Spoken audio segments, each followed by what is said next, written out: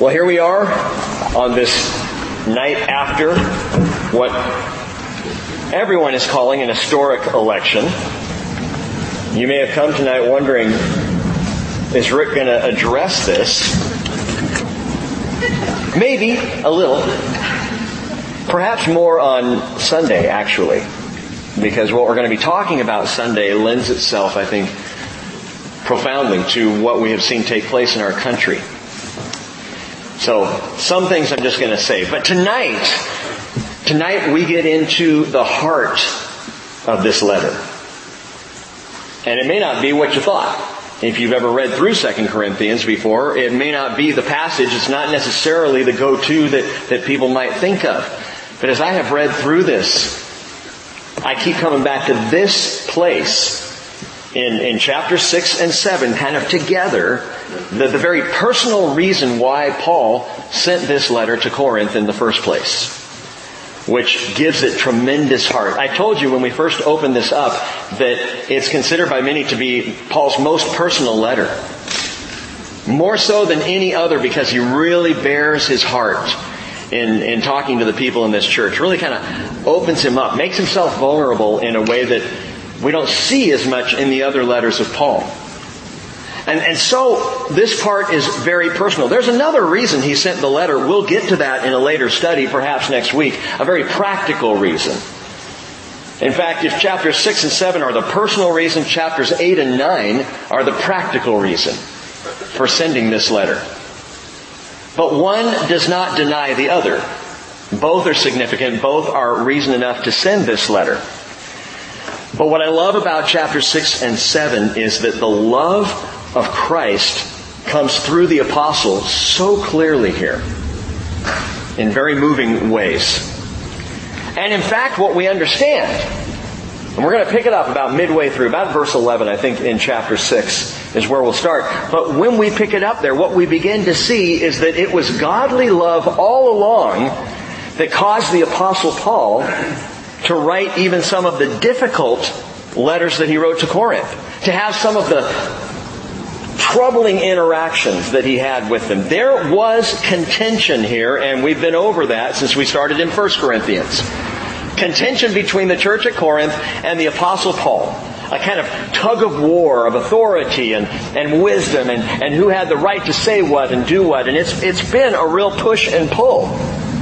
But there's a reason Paul took the stand that he did, the very strong stand, and said some of the very firm things that he said, even things we don't have record of. Because as Paul declared, and will declare again tonight, I wrote you that other letter. We've called it the lost letter. We don't have the letter of Paul, the third letter probably, that he says was harsh. In fact, so harsh, Paul felt bad after he sent it. Kind of wished he hadn't. You'll see that tonight. But the reason for all of that, what motivated Paul's interactions with the church at Corinth was love. It was always love.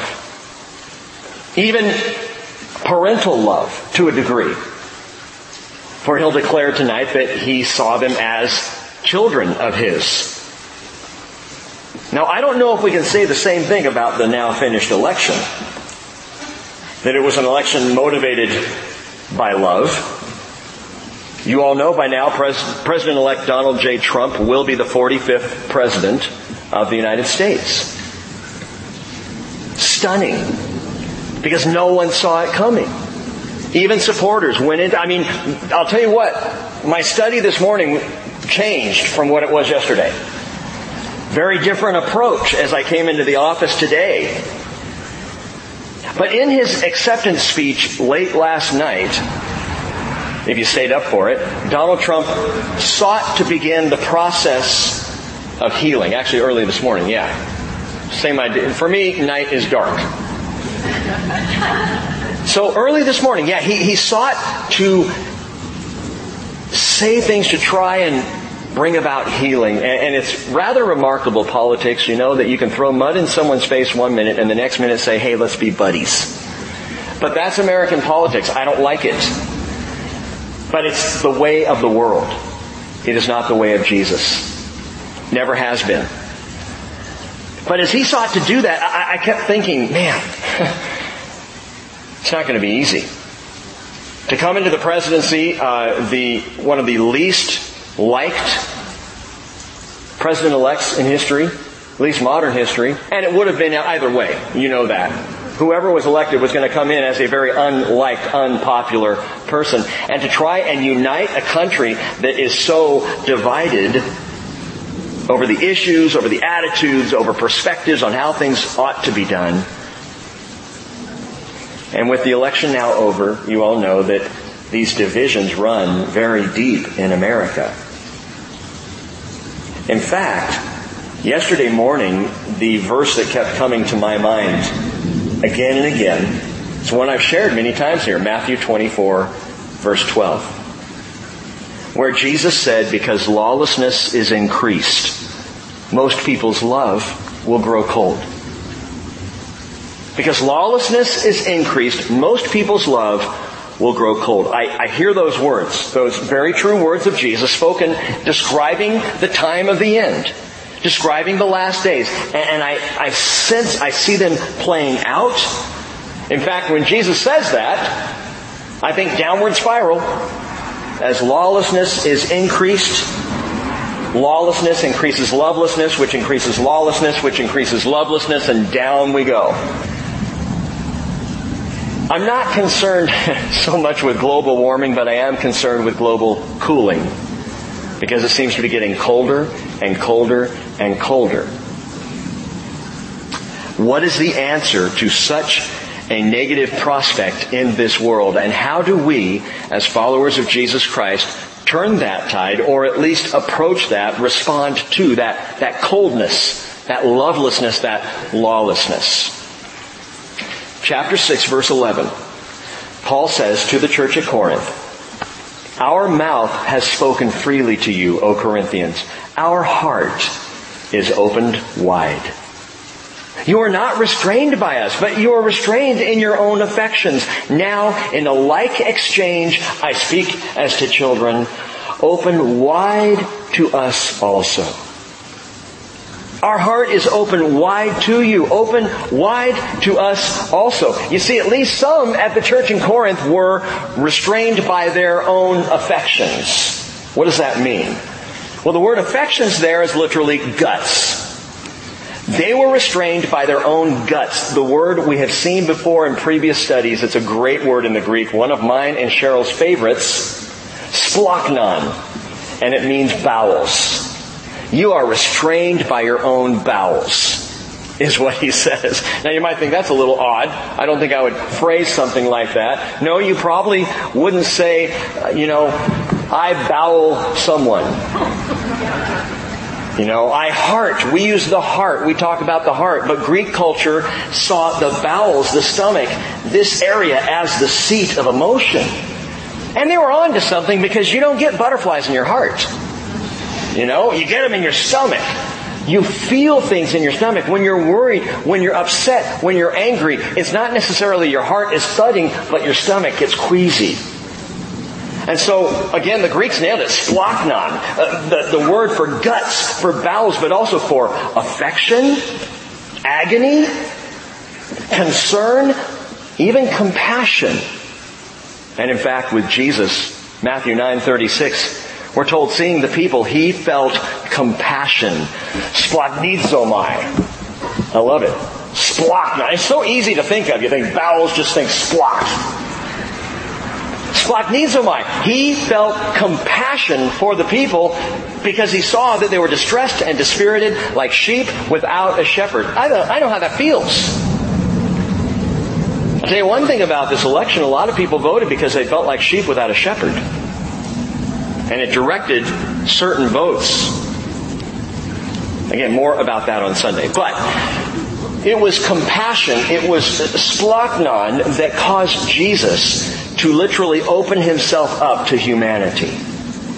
It was the love of God that caused Jesus to come in the first place, for God so loved the world. And so motivated by love, Jesus opened up. The danger is when you open up your heart to other people as Jesus did, they may crucify you for it. And as a Christian, sometimes I feel like I walk that line.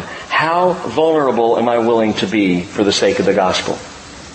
How much am I willing to open my heart, knowing, as many of you have experienced, that even in Christian circles, when you open your heart, sometimes it can get ripped out.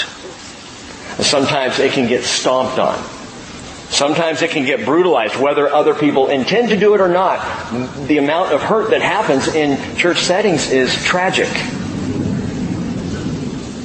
So people say, well, then I don't want to open my heart at all. Paul, after going through this mess with Corinth, says, we have opened our hearts to you. Now open your hearts to us. And he attributes here the tension between them to their restrained affections, to them keeping closed off to Paul. They have closed their hearts. They are not open to him. They have restrained their splagnon.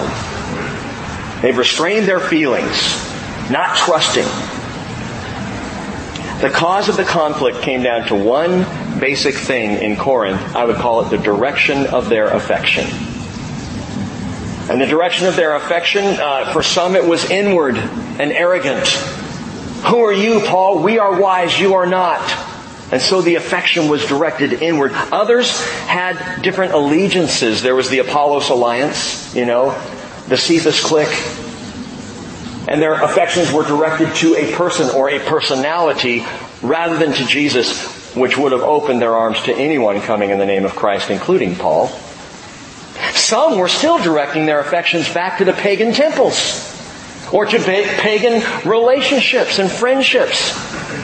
Paul says you got to redirect your affection. Open wide your hearts to us. He extends to them in this couple or three verses the olive branch of grace, knowing that there were still some in Corinth who were reluctant to take it. And so he says to them, and I love it, our heart is opened wide. Now he couldn't say that if he hadn't said the things he did in the beginning of 1 Corinthians and then on into 2 Corinthians, where he really showed his vulnerability. Where he revealed, man, when I came to you, I came in weakness and fear and trembling. Now you don't say that if you're trying to shore up your apostleship. But Paul was honest and open. We opened up our hearts to you. And he declares to them that he has always loved them. That the reason he sent difficult letters and had difficult communications is because he loved them so much. Proverbs 16:23 says, the heart of the wise instructs his mouth and adds persuasiveness to his lips. Pleasant words are a honeycomb, sweet to the soul and healing to the bones. A wise heart is going to bring sweetness from the lips. Remember, know this, Jesus' people are not out to win arguments. We are seeking to win hearts. And that's what Paul has been doing with Corinth. Through the good, the bad, and the ugly, he has been trying to reach their hearts, to soften their hearts, to show them the love of Christ. And sometimes the love of Christ is demanding. Sometimes the love of Christ is difficult. Because it's real love, not the messy stuff of the world. So how do you overcome this? How would Corinth go about overcoming restrained affections? How do you respond, in other words, when love begins to grow cold?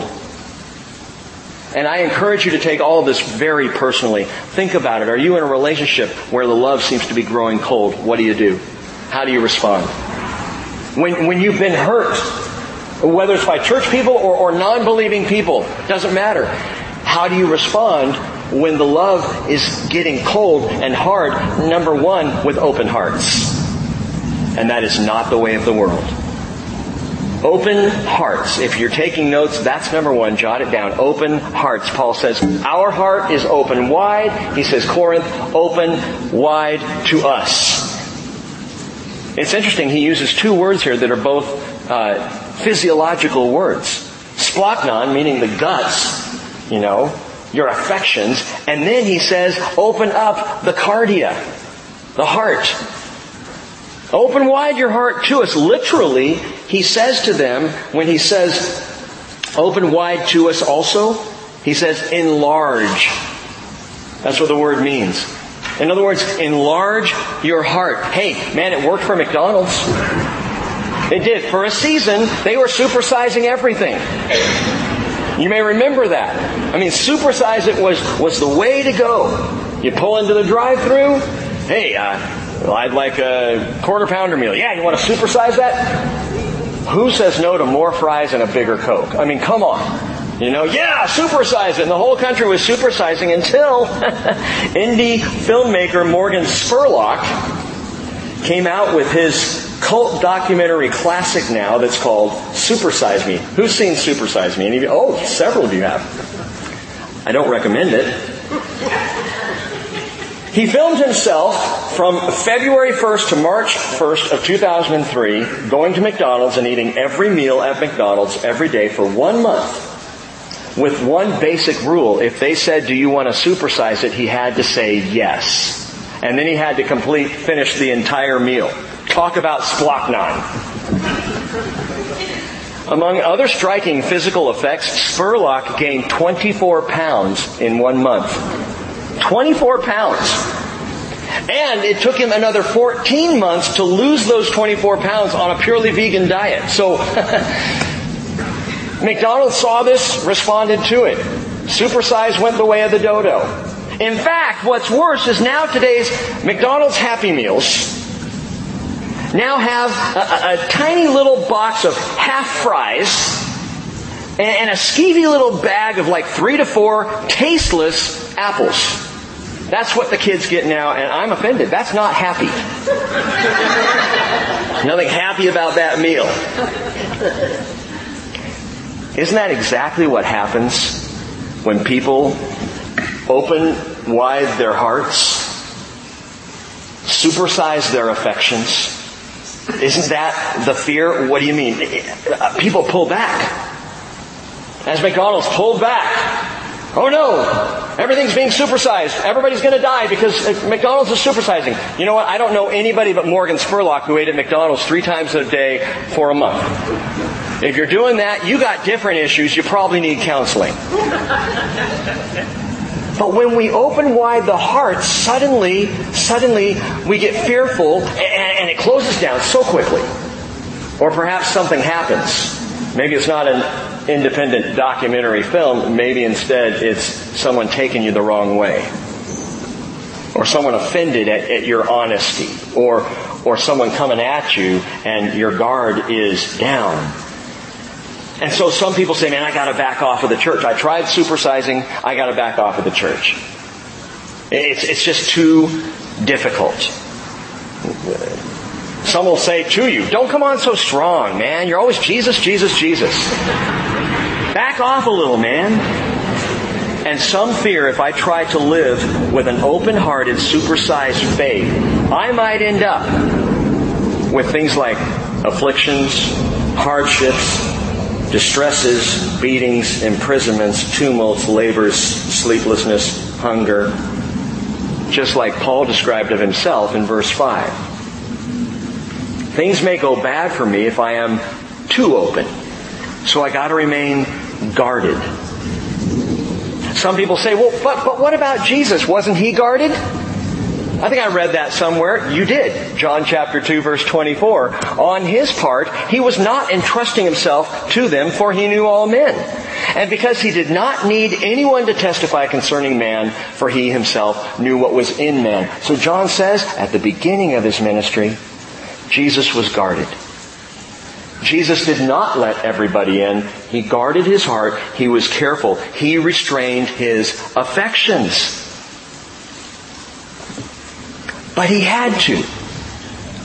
He had to restrain his affections to measure his time. He knew how long he had. John's clear about that. He knew his exact time. John chapter 13 verse 1. Jesus knew the time. Always aware of how long he had. So at the beginning of his ministry, he was more cautious, more careful. You see early on him telling people that he's healed, tell no one about this. Just go show yourself to the priest for the proper offering. Don't talk about this. Don't share this. Don't let this out. Guarding the heart because he had to. But that's not where he ended up. In fact, when we get down toward the end of his life, he was far more open even with his enemies. He opened wide his heart, especially in that last week. His heart was wide open for all to see exactly who he was. Matthew 26:63 says, the high priest said to him, I adjure you by the living God, that you tell us whether you are the Christ, the Son of God. And Jesus said to him, literally, you said it. You have said it. Nevertheless, I tell you, hereafter you will see the Son of Man sitting at the right hand of power and coming on the clouds of heaven. Jesus, what are you doing? Don't you know in this trial that is it? If you claim to be one with God, you're out of here? Why now would you open up your heart and disclose such amazing truth? It's only going to get you killed. Exactly. John chapter 18. It wasn't just to the Jewish leaders. To the Roman leader Pilate, who thought he had the power in his hand. Pilate said, so you are a king? And Jesus said, you say correctly that I'm a king. For this reason I have been born, and for this I have come into the world to testify to the truth. Everyone who is of the truth hears my voice. And Pilate, you know the story, handed Jesus over to be crucified. Even as the Jewish leaders were stirring up the rabble to cry out, crucify him. And Jesus went down. Why? Because he opened his heart. Wait a minute, Rick. On the one hand, you're telling us we ought to open our hearts. But you're giving us all this negative info about opening up the heart, that if we do it, we could be crucified or persecuted or hurt badly by it. Yeah, you're absolutely right. Paul opened up his heart and he got reamed. Jesus opened up his heart and he was crucified. So why did they do it? Listen. The only way to save a heart is to open it. And the only way that I know, the only thing that can open a heart is an open heart. 4 words. Open hearts, open hearts. Open hearts, open hearts. Now, some of you may be sitting here tonight going, I've tried to open my heart and I've just had it slammed time and time again. And I would say to you, and I know what I'm saying here, open it again. But I may get bruised again. Yeah, you may. Open it again. Well, how many times am I supposed to open my heart and get it beat up? How about 70 times 7 and then let's talk some more. Man, it sounds like a recipe for pain and hardship and affliction. Exactly. It is. I'm not mincing words here. I mean, I hope you understand. I'm saying the only way to open a heart is to open your heart. But if you open your heart, you're going to get hurt. It's going to happen. Well, I don't like the sound of that at all. Thanks a lot, Rick. It's very helpful. Open hearts, eventually, open hearts. What if they don't? Well, then, as I said Sunday morning, you're in the same position as Jesus is right now. Who opened his heart, was crucified for it, and there are still people today who will not open their hearts to him. So, worst case scenario, if the bruisings come, it just makes you more like him. Best case scenario, ultimately, your soft heart, your open heart, may in fact open another person's heart. I don't know of any other way. A chisel doesn't do it. A hammer doesn't do it. Banging someone over the head with a Bible doesn't do it. But an open heart opens hearts. And that means intimacy. It means honesty. And it means vulnerability. But now Paul seems to say something that completely counters that.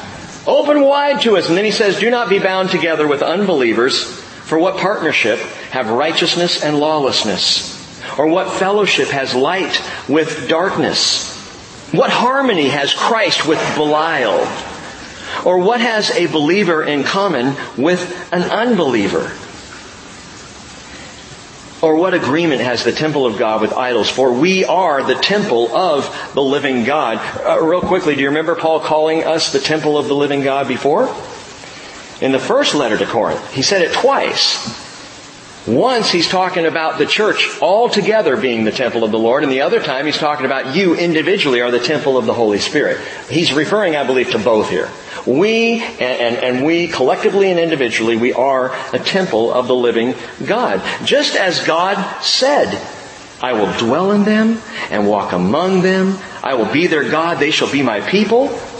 Therefore, come out from their midst and be separate, says the Lord, and do not touch what is unclean. And I will welcome you, and I will be a father to you, and you shall be sons and daughters to me, says the Lord Almighty. Okay, wait a minute.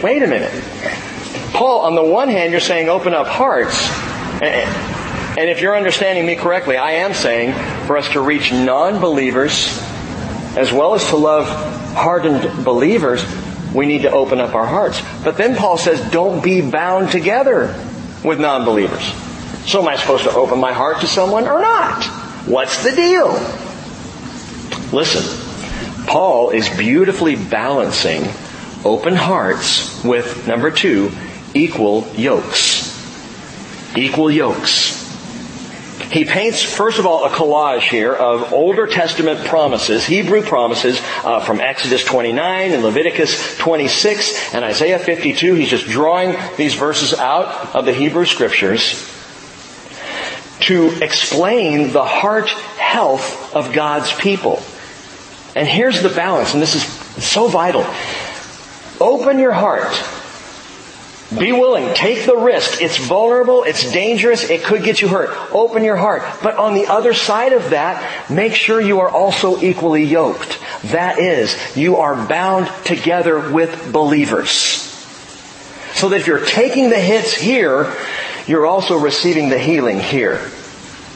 That if it's hard over there, when you gather, when you're with other people of faith in Jesus Christ, that's where the healing and the strength continues to flow. Open hearts and equal yokes. Open hearts evangelistically.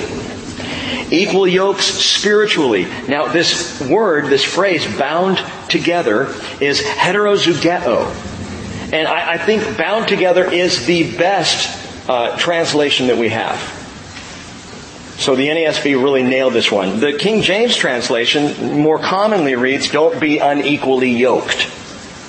Which is why I say we need equal yokes. Equal yoking. Now the reason why is because Paul's implication here is based on Torah law. He's drawing off of the Torah, all of these verses. But this idea of do not be bound together with unbelievers comes straight out of Jewish law. Where? Deuteronomy 22, verse 9. You shall not sow your vineyard with 2 kinds of seed, or all the produce of the seed which you have sown, and the increase of the vineyard will become defiled. God says, here's just some good planting tips for you, some gardening rules. Don't mix your seed. Okay? And then he says, you shall not plow with an ox and a donkey together. Apparently the oxen and the donkeys don't get along. I don't know. He says, you shall not wear a material mixed of wool and linen together. I mean, these are just weird laws, right? You read that and say, what's the deal, Lord? I can't line up my carrots along with my celery. I can't plant together. Or I can't, if I only have 2 animals and I got to get the work done, I can't get the ox and the donkey to walk together. Wool and linen. Anybody wearing a wool linen blend tonight? Because if you are, you're in violation of Torah. What are you talking about, Lord? He is painting a picture in Israel of unequal yoking. He's painting a picture of holiness. Don't mix things that shouldn't be mixed. Holiness comes when you are equally yoked as opposed to unequally bound. Don't be bound together with unbelievers. It's unequal. It doesn't work. Now don't think unequal in terms of you're better and they're worse. No, it's that you're going one direction and they are going another. Now oftentimes Christians immediately relate this to marriage. Don't be unequally yoked. And we think, well, that's a marriage verse right there. He's not talking about marriage. I mean, you can apply it there, sure. And I think for young people considering marriage, and even when Cheryl and I talk to our own kids, we drive this point home. You want to be equally yoked. You want to be bound with a believer because it's more difficult, much more difficult otherwise. But it's not just marriage he's talking about. He's talking about any kind of connection, any partnership, any fellowship, any harmony, any commonality that turns the direction of your affection away from Jesus. That's unequal yoking. It can be a business partner. You're a believer, he's not, or she's not. And you feel yourself drawn away. It can be a marriage, it could be a project that you're working on. It could be a social relationship or friendship. You want to go this way in your affection for Jesus, but they are not going that way and you're drawn away. Someone's going to win that battle.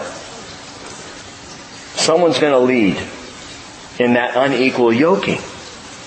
And Paul said back in 1 Corinthians 15:33, do not be deceived. Bad company corrupts good morals. That is as sure as the law of thermodynamics. I mean, it happens. So, we're supposed to have open hearts, but we're not supposed to be bound together with unbelievers. Should we then have nothing to do with Gentiles? See, that's what the Jews thought.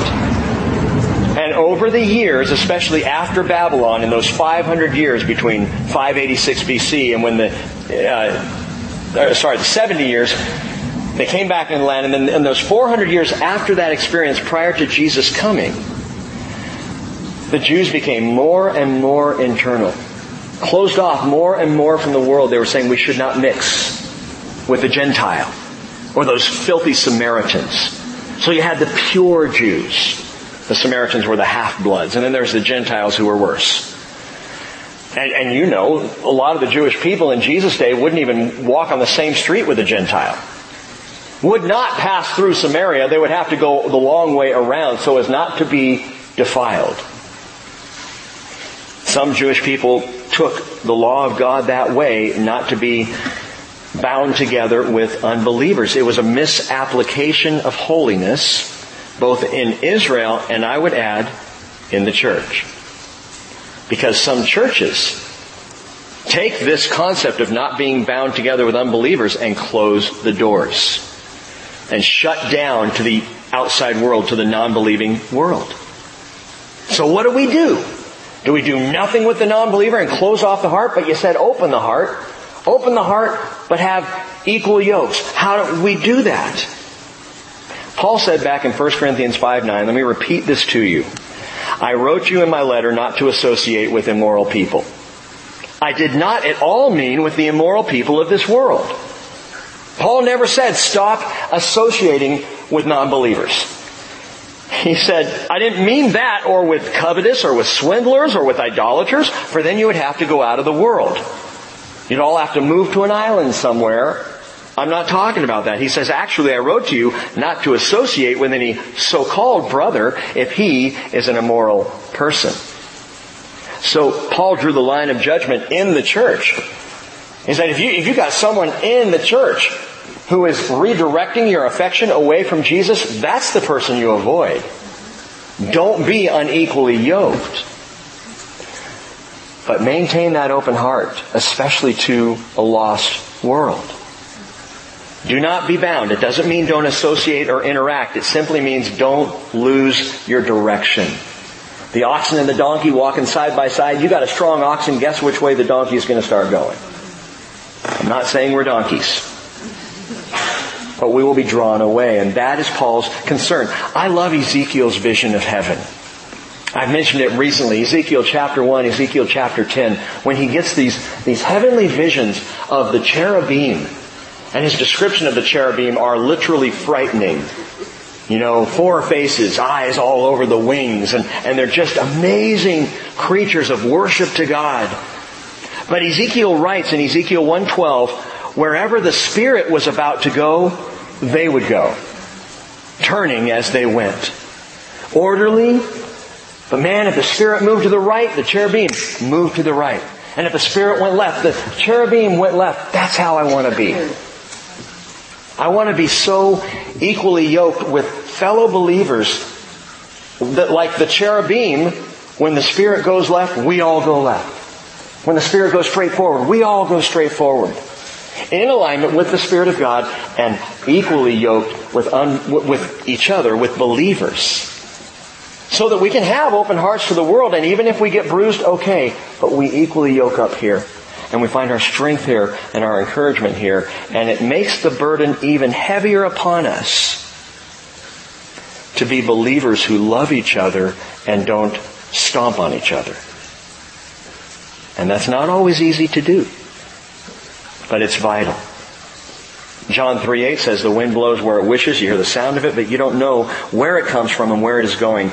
So is everyone who is born of the Spirit. Open hearts and equal yokes, and those two things together develop number 3, clean spirits.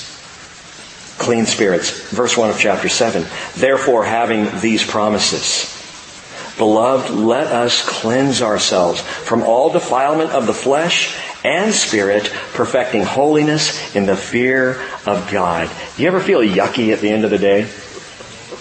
Like you walk in the door and you just feel gross. You feel disgusted or repulsed by what you've seen or heard or felt or even by what you've done. You know, if you're dirty in the flesh, take a shower, man. But what do you do when the spirit is dirty? What do you do when the spirit doesn't feel clean? When you just kind of, I remember Cheryl and I went to a youth pastors conference years ago in Las Vegas. Truly, I don't know whose idea that was, but it was my first time as an adult in Vegas. I had gone as a child with my parents. Didn't really remember it. As an adult, walking down the strip, the Vegas Strip, it felt gross. And I just felt dirty. And I mean spiritually. It was the weirdest thing. I just felt spiritually dirty. And this was at a time early on in my ministry where I really wasn't that turned on to the Spirit. I didn't really get the more spiritual side of our Christianity. I just felt gross. I wanted to go take a spiritual shower. Didn't know how. Let me give you something that'll help. Keep your finger here and turn in your Bibles back to Psalm 101. Psalm 101. This psalm is one of my favorites because it is like taking a spiritual shower. What David says, and David is the author of this psalm, and he is speaking as king in Israel, so he makes some very strong pronouncements in it. But walk this through with me. I want to take a side note, a little rabbit trail here just for a second. But Paul, when he says, get clean in flesh and in spirit, flesh is one thing. How do I get clean in spirit? How do I do that? Watch this. Psalm 101 verse 1. He says, I will sing of loving kindness and justice. To you, O Lord, I will sing praises. Number one way to get the Spirit washed is worship. You can do that in your car. You can come on Wednesday night. You can gather with friends. Have someone bring a guitar or just sing together at the top of your lungs. Make a joyful noise. Some of you do that very well. Worship. Just worship God. It's amazing how spiritually cleansing it is just to be in His presence. We were singing tonight, man, when Rachel went into Holy, Holy, Holy, that for me was the moment tonight where I just felt my spirit get clean. I will worship. I will sing praises. Worship is key. He says in verse 2, I will give heed to the blameless way. When will you come to me? I will walk within my house in the integrity of my heart. Second thing you do to cleanse the spirit is walk in integrity. Worship and walk with integrity.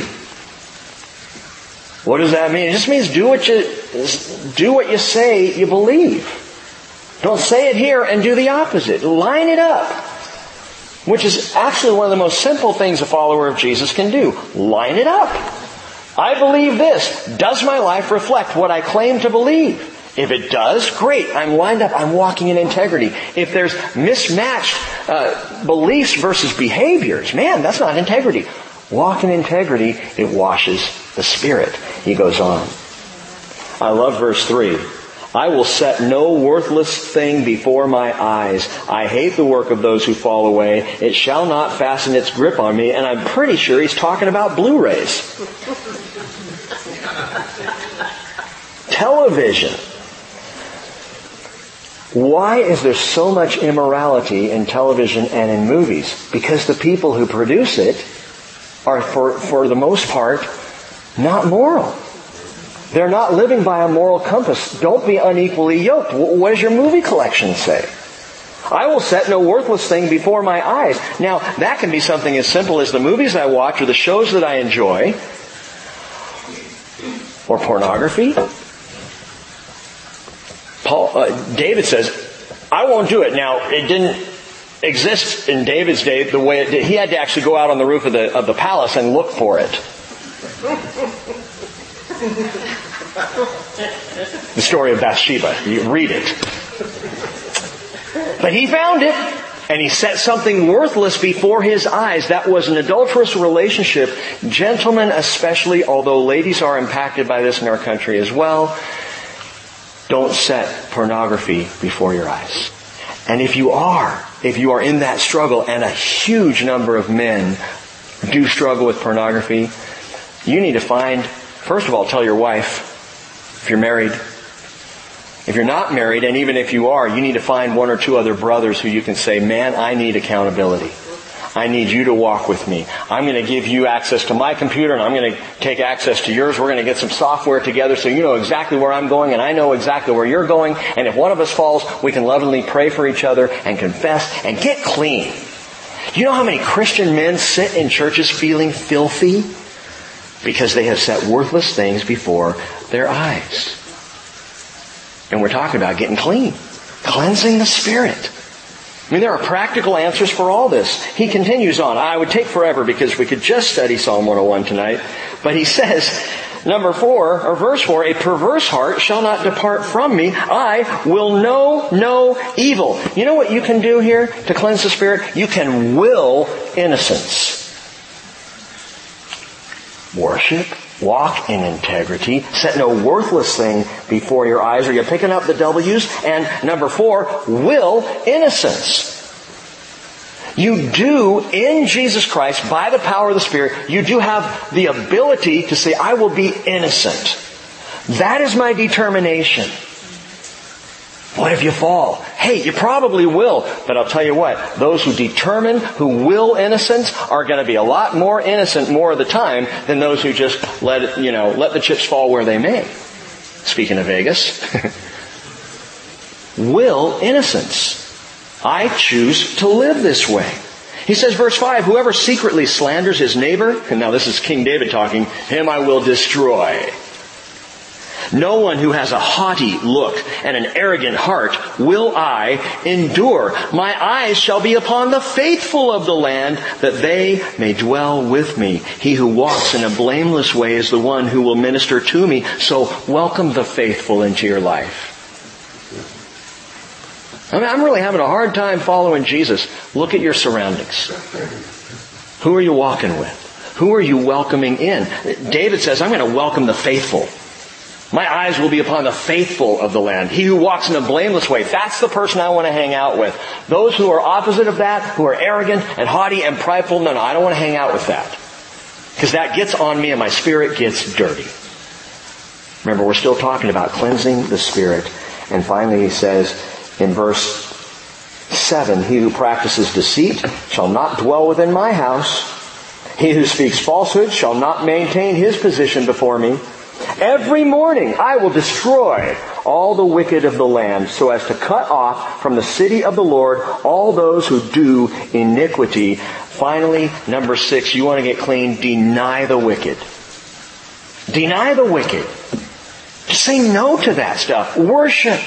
Walk with integrity. Set no worthless thing before your eyes. Will to be innocent. Welcome the faithful. Deny wickedness. And I would add one more thing. You can start going back to 2 Corinthians now.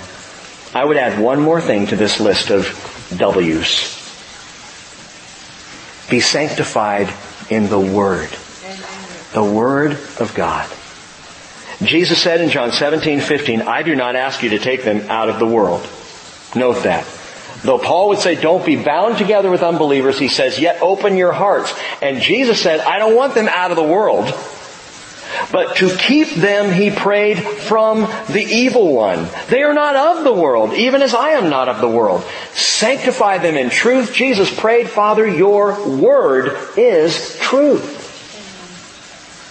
What's marvelous about your decision to continue to show up Wednesday upon Wednesday upon Wednesday, and I speak directly to you Bible students tonight, is that you get two absolutely powerful keys of cleansing every time we gather.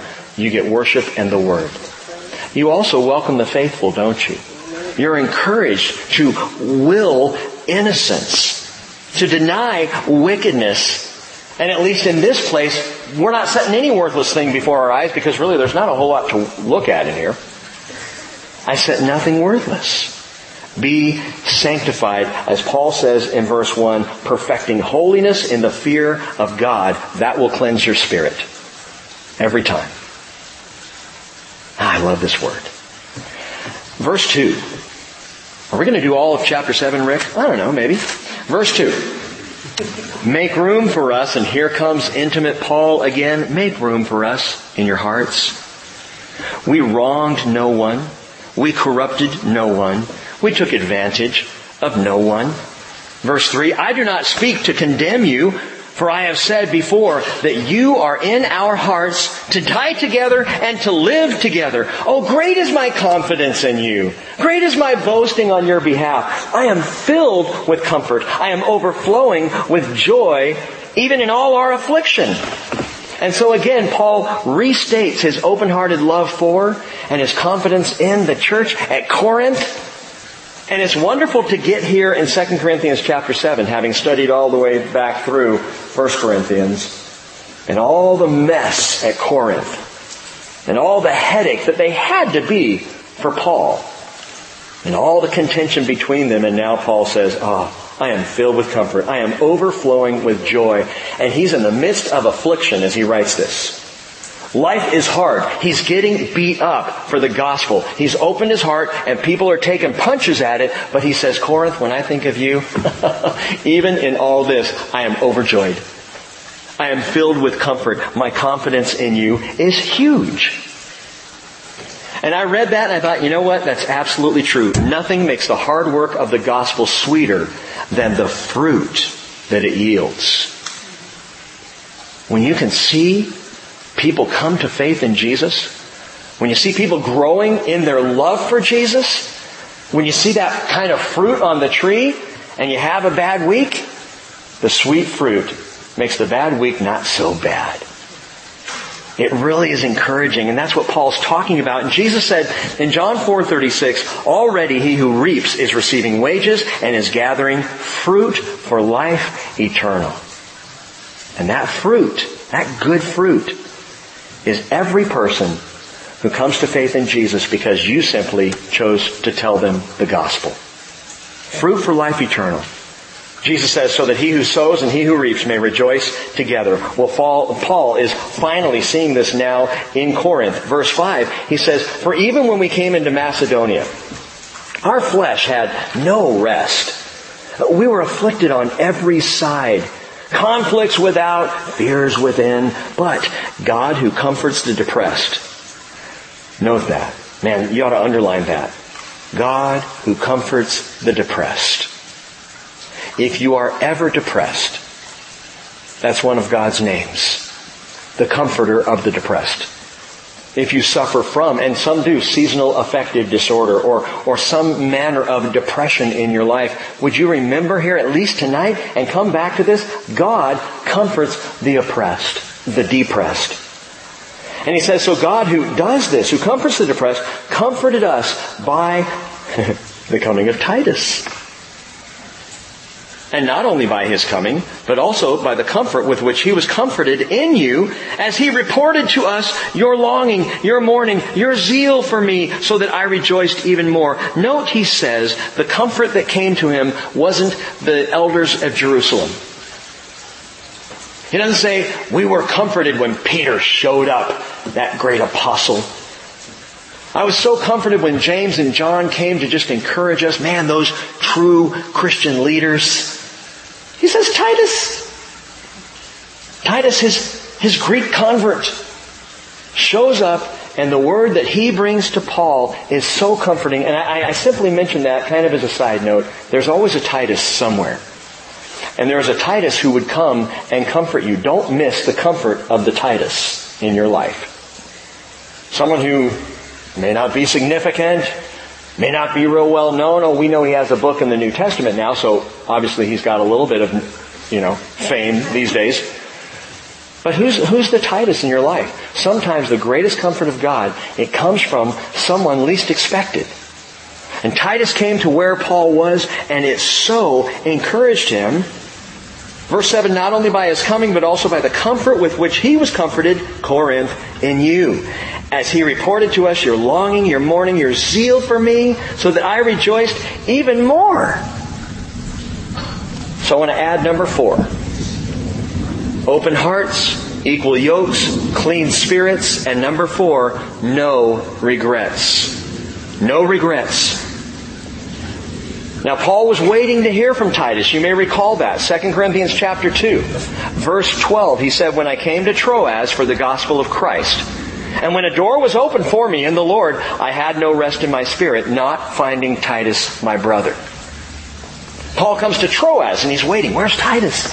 Why hasn't Titus come? And he continues on. And finally, when Titus does show up in Macedonia, because Paul couldn't even do ministry in Troas. He was so stressed out. He was so worried. He just was not focused. He goes on to Macedonia and Titus shows up and it's just like, comfort, joy. Why? Paul was waiting to hear of the response of Corinth to that lost letter. The letter he had written that was a harsh letter, a difficult letter, a painful letter. Paul wrote it, sent it with Titus. Well, let you hear from Paul on this, because he clearly feared that it would not be received well. Verse 8, for though I caused you sorrow by my letter, I do not regret it, though I did regret it. You ever do that? You ever drop a note to someone thinking this will set things right, and the moment you walk away you go, oh no. Why did I do that? Or leave a message on someone's answer machine. That's the best. And then hang up and wonder, how do I go and turn that off? I've got to erase that. There's an entire Seinfeld episode on that one. And Paul says, that's what happened. I wrote you the letter, sent it with Titus, and the moment Titus is out of sight, Paul's going, I think I went too far. I think maybe this may be it. They may never invite me back to Corinth. Worse, they may boot out. They may spurn everything I taught them. Oh no! I mean, one little phrase, I did regret it for a while. But, verse 9, I now rejoice. Not that you were made sorrowful, but that you were made sorrowful to the point of repentance. For you were made sorrowful according to the will of God, so that you might not suffer loss in anything through us. For the sorrow that is according to the will of God produces a repentance without regret, leading to salvation, but the sorrow of the world produces death. Now we're going to talk about that on Sunday, because it's too big just to cover in one sitting. But here Paul expresses no regrets. I regretted it at first until I saw the effect. Until I realized the impact that this letter had. And now, man, I rejoice and I have no regrets for having sent it at all. Sometimes the Lord sends you, encourages you to say something difficult to a brother or sister. And they listen, and there's fire in the eyes. And they are upset with you, and you walk away and you go, maybe I shouldn't have said it that way. Lord, did I go too far? And you start to regret it. It's called second guessing, or what Les likes to call second voice. Where we think we're doing the right thing, but once we've done it, we start to second guess and worry and perhaps start to have regrets. And maybe I shouldn't have said that at all or gone there at all. How do I walk without regret? Let me give you a simple explanation for that. Ephesians 4:15, you speak the truth in love. Speak the truth in love. Colossians 4:6, Paul says, let your speech always be with grace, as though seasoned with salt, so you will know how you should respond to each person. And this is the great Jesus principle, that we might live lives of open hearts and equal yokes with clean spirits and no regrets. The no regrets aspect of this comes from walking like Jesus, who John said, John 1:18, grace and truth were realized in Jesus Christ. It's not grace or truth. It's not sometimes grace and sometimes truth. With Jesus, it is always grace and truth. Listen, if you have a hard thing to share with someone, but you're truly sharing it out of love for them, out of splachnon compassion for them, you can share it. Do the best that you can to do it in love, and then walk away without regret, because God knows your heart. God knows what He's doing through you. And the way to have an open heart with no regrets is simply that. Speak with grace and truth. Speak the truth in love, and let God do the work on the heart. You just make sure, if you have a difficult thing to bring, you bring it in love. And that goes for the open-heartedness towards lost people as well. We cannot forget, when we're sharing the gospel, that we're doing it because we truly love the non-believer. We're not trying, you've heard me say this before, we're not trying to win arguments. We're trying to win hearts. And so with open hearts, we bring the gospel. We love people. We share the truth because we love them. They may be offended, but they cannot deny, when you have an open heart, that you love them. They may say, I don't want to hear that right now. And you say, I know you don't. I've been there.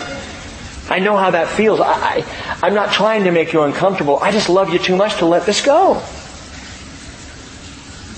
Open hearts, equal yokes, clean spirits, no regrets. Verse 11. And we'll come back on Sunday to verse 10. For behold, what earnestness this very thing, this godly sorrow, has produced in you. So whatever Paul wrote, man, it wrung him out. He says, what vindication for yourselves? What indignation? What fear? What longing? What zeal? What avenging of wrong? In everything you demonstrated yourselves to be innocent in the matter.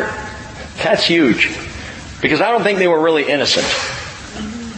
And yet Paul says, but the moment you received the letter and realized the wrong that was going on, you changed. You were indignant, not toward me, but about the wrong. You were sorrowful in it. You were like, no, that we didn't realize. We're so sorry. Even to the point of tears. And he says, in everything you demonstrated yourselves to be innocent. Verse 12, so although I wrote to you, it was not for the sake of the offender, nor for the sake of the one offended, but that, get this, that your earnestness on our behalf might be made known to you in the sight of God, and for this reason we have been comforted. Now you can read that and say, all right, what was the issue? And scholars and commentators come up with all kinds of answers to what the issue was. Who was the offender? And who was the offended? And what was truly going on there? You want to know what the answer is? It doesn't matter. It doesn't matter because the issue was not the issue. Paul makes it very clear here. The issue was not what was going on. The issue was their hearts. The issue was that they understand Paul's heart for them and that they might open their hearts to him. And so often in our lives, that is the thing. We get all wrapped around the axle over the issue.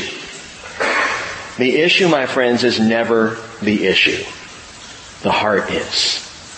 Yeah, but she said, but he did, but they don't agree with that. It doesn't matter. It doesn't matter. What matters is the heart. What matters is, can a brother and sister find commonality in Jesus? Can we love a believer and a non-believer? Can the believer love the non-believer enough to bring the gospel with love and compassion and grace and truth? The issue is not the issue. The heart is the issue. And in Jesus we are in the business of, and this is actually number 5, fifth and final point, we are in the business of opening hearts. opening hearts. Number one was open hearts. But we are about opening hearts. And this is what Paul desired for Corinth. If you look back in a broad overview of these two letters, truly four that we know went out, and Paul's trips to Corinth and relationship, first he wanted open hearts to the gospel. Then he desired open hearts to sound biblical doctrine as he began to teach them. And then he wanted open hearts to obedience to that doctrine, which came of accepting the gospel. And in that obedience, then Paul starts to call for open hearts to repentance. And all for the sake of salvation. Look back up at verse 10 one more time. For the sorrow that is according to the will of God produces a repentance without regret to salvation. And understand that word salvation, soteria, in the Greek, soteria, is not just a future thing. That salvation, as far as the Bible describes it, salvation is deliverance right now. Salvation is life now, saved from the old patterns, the old past, the old conflicts. It's deliverance from the difficulties and the confusions. It's life right now. Yes, it is eternal salvation on into eternity with Jesus. But salvation begins the moment you're born again. You are saved and being saved. Saved eternally and being saved from yourself, from this world, from all of the difficulty that comes with it. Which is why Paul writes in Philippians 2:12, work out your salvation with fear and trembling. Which is not to say, work hard so you can be saved. No, you're already saved. Now work out. You're already healthy in Jesus. Now go to the gym. In Jesus. I'm talking spiritually. And he says, for it is God who is at work in you, both to will and to work for His good pleasure. And that is a lifestyle of open hearts, opening hearts. That's our calling. Open hearts. Open hearts. And Paul says in verse 13, continuing, and besides our comfort, we rejoiced even much more for the joy of Titus, because his spirit has been refreshed by you all. So now not only is it all good with Paul in Corinth, but Titus, he gets swept into the joy of this glorious reconciliation. And he says in verse 14, for if in anything I have boasted to him about you, I was not put to shame. But as we spoke all things to you in truth, so also our boasting before Titus proved to be the truth. Apparently, Paul said, when you go and you take this letter, it's going to be difficult, but I know these people. They'll receive it well. And this will all work out well. And then he sends Titus and Paul goes, oh no, I hope this works out well. And then Titus comes back and says, oh, it was great. And Titus was comforted, encouraged, and Paul was comforted and encouraged. And now, verse 15, that is Titus's affection abounds all the more toward you, as he remembers the obedience of you all, how you received him with fear and trembling. I rejoice that in everything I have confidence in you. So how do you open a closed, hard, icy heart? Brothers and sisters, we have got to keep our hearts open for business. We gotta love even when we are spurned. We gotta be gracious even when we are turned against. And to forgive when we're not forgiven. And I know how easy these words are just to speak in a Bible study. I also know how profoundly difficult this is in real life. But this is our life. And the more we walk this way with open hearts, the more sanctified we are. And God is doing remarkable things in all of us, growing us up into Jesus. What if my heart gets pierced? It will. No doubt. Your heart will be pierced, which is why we need to be equally yoked, why we need each other. It's why we continually seek clean spirits with no regrets. Because in all of this, what Paul shows us in these two chapters is there's a bigger issue at hand. And that is the business of opening hearts. I began with Jesus' quote, Matthew 24:12, where he said, because lawlessness is increased, most people's love will grow cold. If Jesus had stopped there, it would be a very depressing statement on the end times. It would be, and that's it. And you're done for. And then it's over. But he goes on and says, but in spite of this lawlessness, it just gets colder and colder. But the one who endures to the end, he will be saved. And then Jesus says, and this gospel of the kingdom shall be preached in the whole world as a testimony to all the nations, and then the end will come. And it is our calling until He raptures us home. And it is a work He's going to continue to do for 7 years after that.